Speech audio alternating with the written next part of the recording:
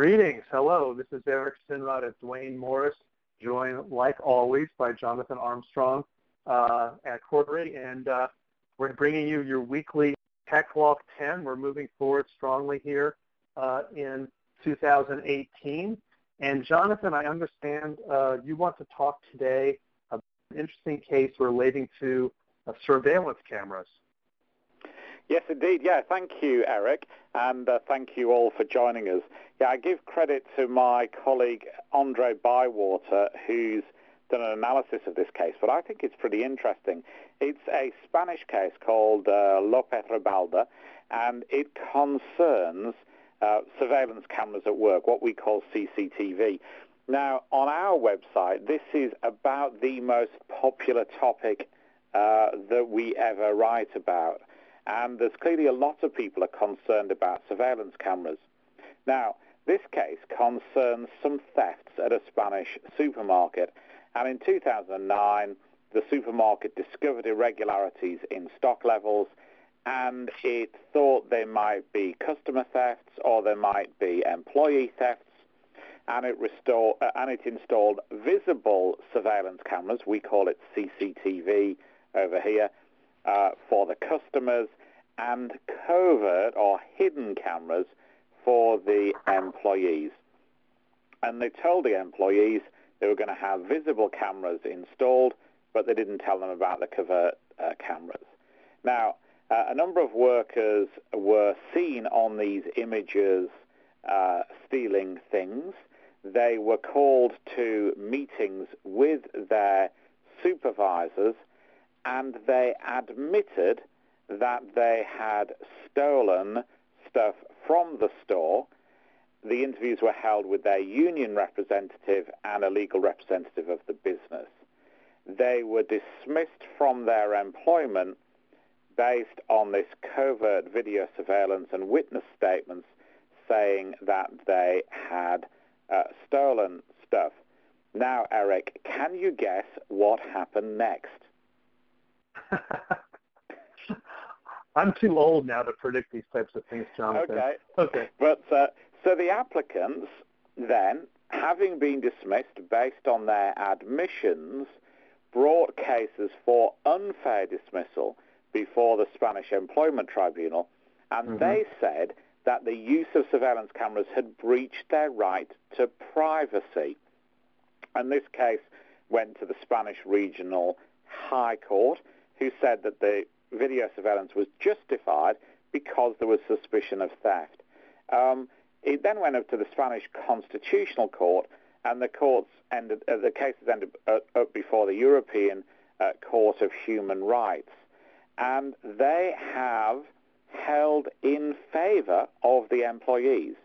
They've said that their right to privacy was infringed, and they've awarded those people who admitted theft in the store, 4,000 euros each as damages.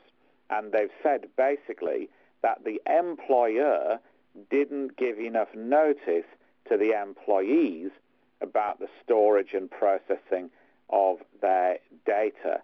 And they said that that the surveillance was effectively too overreaching as a result. So it's interesting to note that I think from a data protection point of view, of course, CCTV and surveillance cameras aren't impossible to install, but employers, those who own workplaces, will have to go through some procedural steps before they install those systems. Now, under GDPR, this new law that's 99 days away now, employers or data controllers, those who are operating the system, will have to do a data protection impact assessment. This is effectively a business case to work out why they're putting the system in, and will include things like how they're going to tell employees that the system is operating. I think the ruling's fairly significant. Of course, GDPR opens up the possibility of higher fines if this DPIA isn't done for CCTV.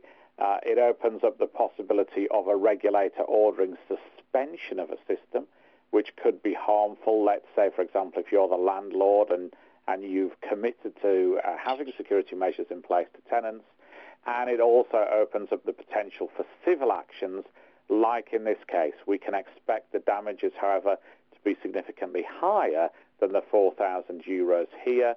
But even €4,000 multiplied by the number of employees that you might have in a retail store, for example, is likely to lead to a substantial punishment. It seems to me, Eric, that I think most people on your side of the pond would regard a judgment like that as surprising, that people who've effectively admitted to stealing at work can then get damages from the employer because of the way in which they've been caught effectively. Am I right, or do people in the US expect decisions like this as well? Okay. Well, I had a couple of questions for you, but I think that's a good one for me.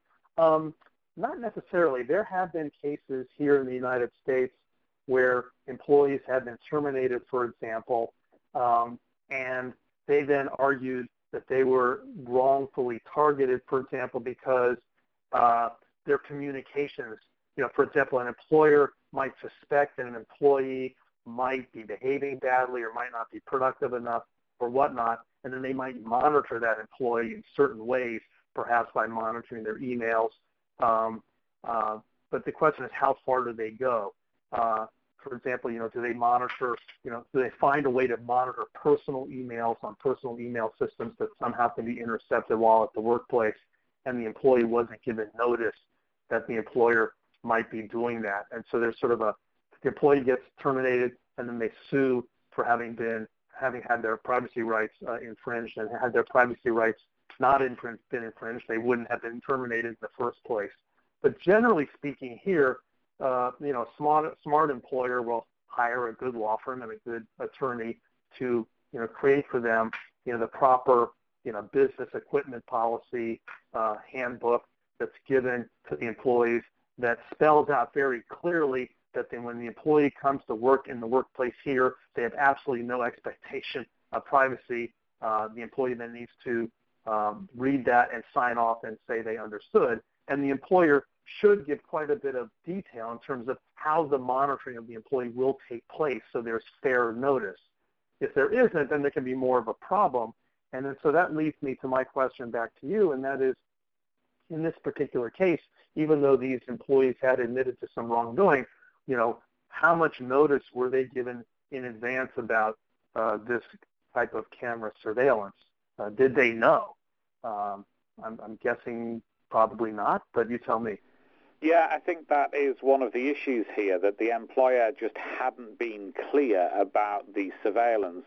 So whilst they'd been very clear about the visible cameras being in place, those that were hidden hadn't been notified to the staff committee that the business had in place. So I think it's all about the detail in the notice, really, and that's that tripped the employer up in the main, I think. And then I guess my next question is out of curiosity. I recognize that there were some damages awarded. They were not astronomical. But what ultimately happened in terms of the employees and the jobs that they had? Yeah, I don't think we know that as yet. The tribunal originally upheld their dismissals. As I say, this appeals all the way up, but I'm not sure what happened to them in connection with their individual jobs.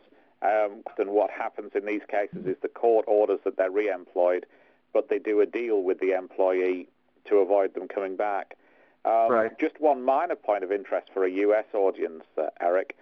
There was one judge who dissented, and he cited a 19th century U.S. court ruling as a precedent, saying that effectively what we'd call in UK equity, you have to come to the court with clean hands, so somebody can't profit from their own wrongdoing. And he said on that basis that the applicant shouldn't be able to recover. But as I say, that was the dissenting judgment. Well, we keep reaching back. There wasn't long ago I was citing, too, a law review article from 1890. Yeah. But one thing I want to clarify, I do want to be clear that, most of the time here, the courts will uphold, the reasonable efforts of employers to monitor their employees in the workplace, especially when they've given quite a bit of detail and notice in the the employee handbook and the business equipment policies provided. Where it gets sketchy is when it sort of goes over the edge. There was one case where one woman was terminated. She had been using a laptop provided by the employer when she was working there, but then during off hours she logged into her own private, I think, Yahoo email account and was communicating with her attorney because she was concerned about employment practices. And even in the emails going back and forth with her attorney, they were labeled attorney-client privileged communications on her private email account that happened to be used while she was using the work laptop. When she was terminated, she had to turn the laptop back in, and as it turns out, the employer had, I'm not a tech expert in this way, but had created the ability to harvest out images of her private emails from her private email account with her attorney and use them to her disadvantage. And in that case, the court said, no, employer, that's just, you've gone too far, and you certainly didn't give notice that could happen in terms of that type of harvesting of emails. And of course, it was interesting because she was communicating with her own attorney because she was worried she'd be fired. Okay. Well, we've probably reached the 10. This is a great topic, Jonathan. Before you go on, Eric, it is somebody's birthday today, so we have to celebrate, don't we, in the particular Tech Law 10 traditional way, don't we, okay. by...